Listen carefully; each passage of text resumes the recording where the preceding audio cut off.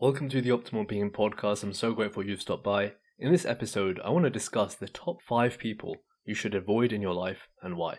Before I share this, let me just first demonstrate how your environment dictates your growth. Now, this is an extreme example, but it powerfully illustrates this point. There is a condition called psychological dwarfism that occurs when someone is subjected to extreme stress as a child.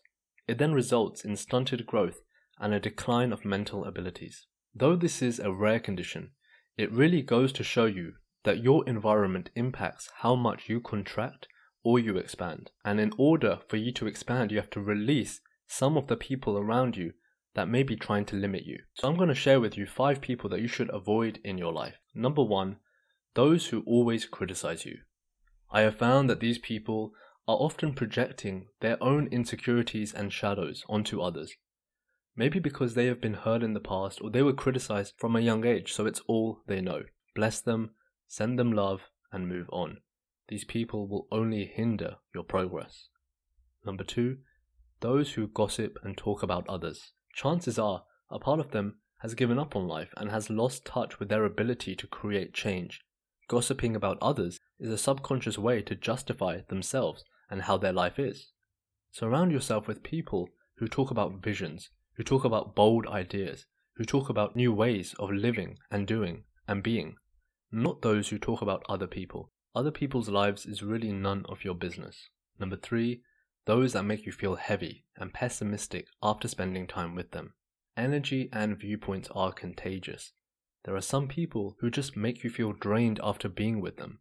Be careful around these people. I feel like they should come with a warning label.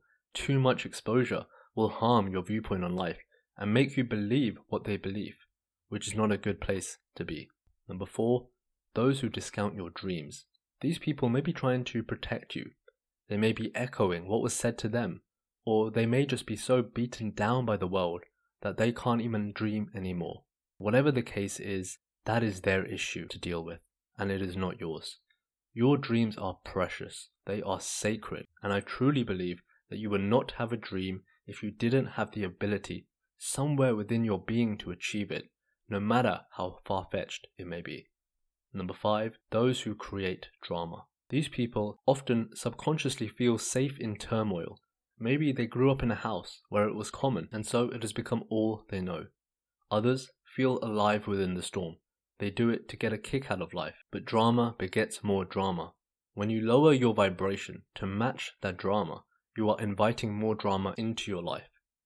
Like with many things, silence is the best answer.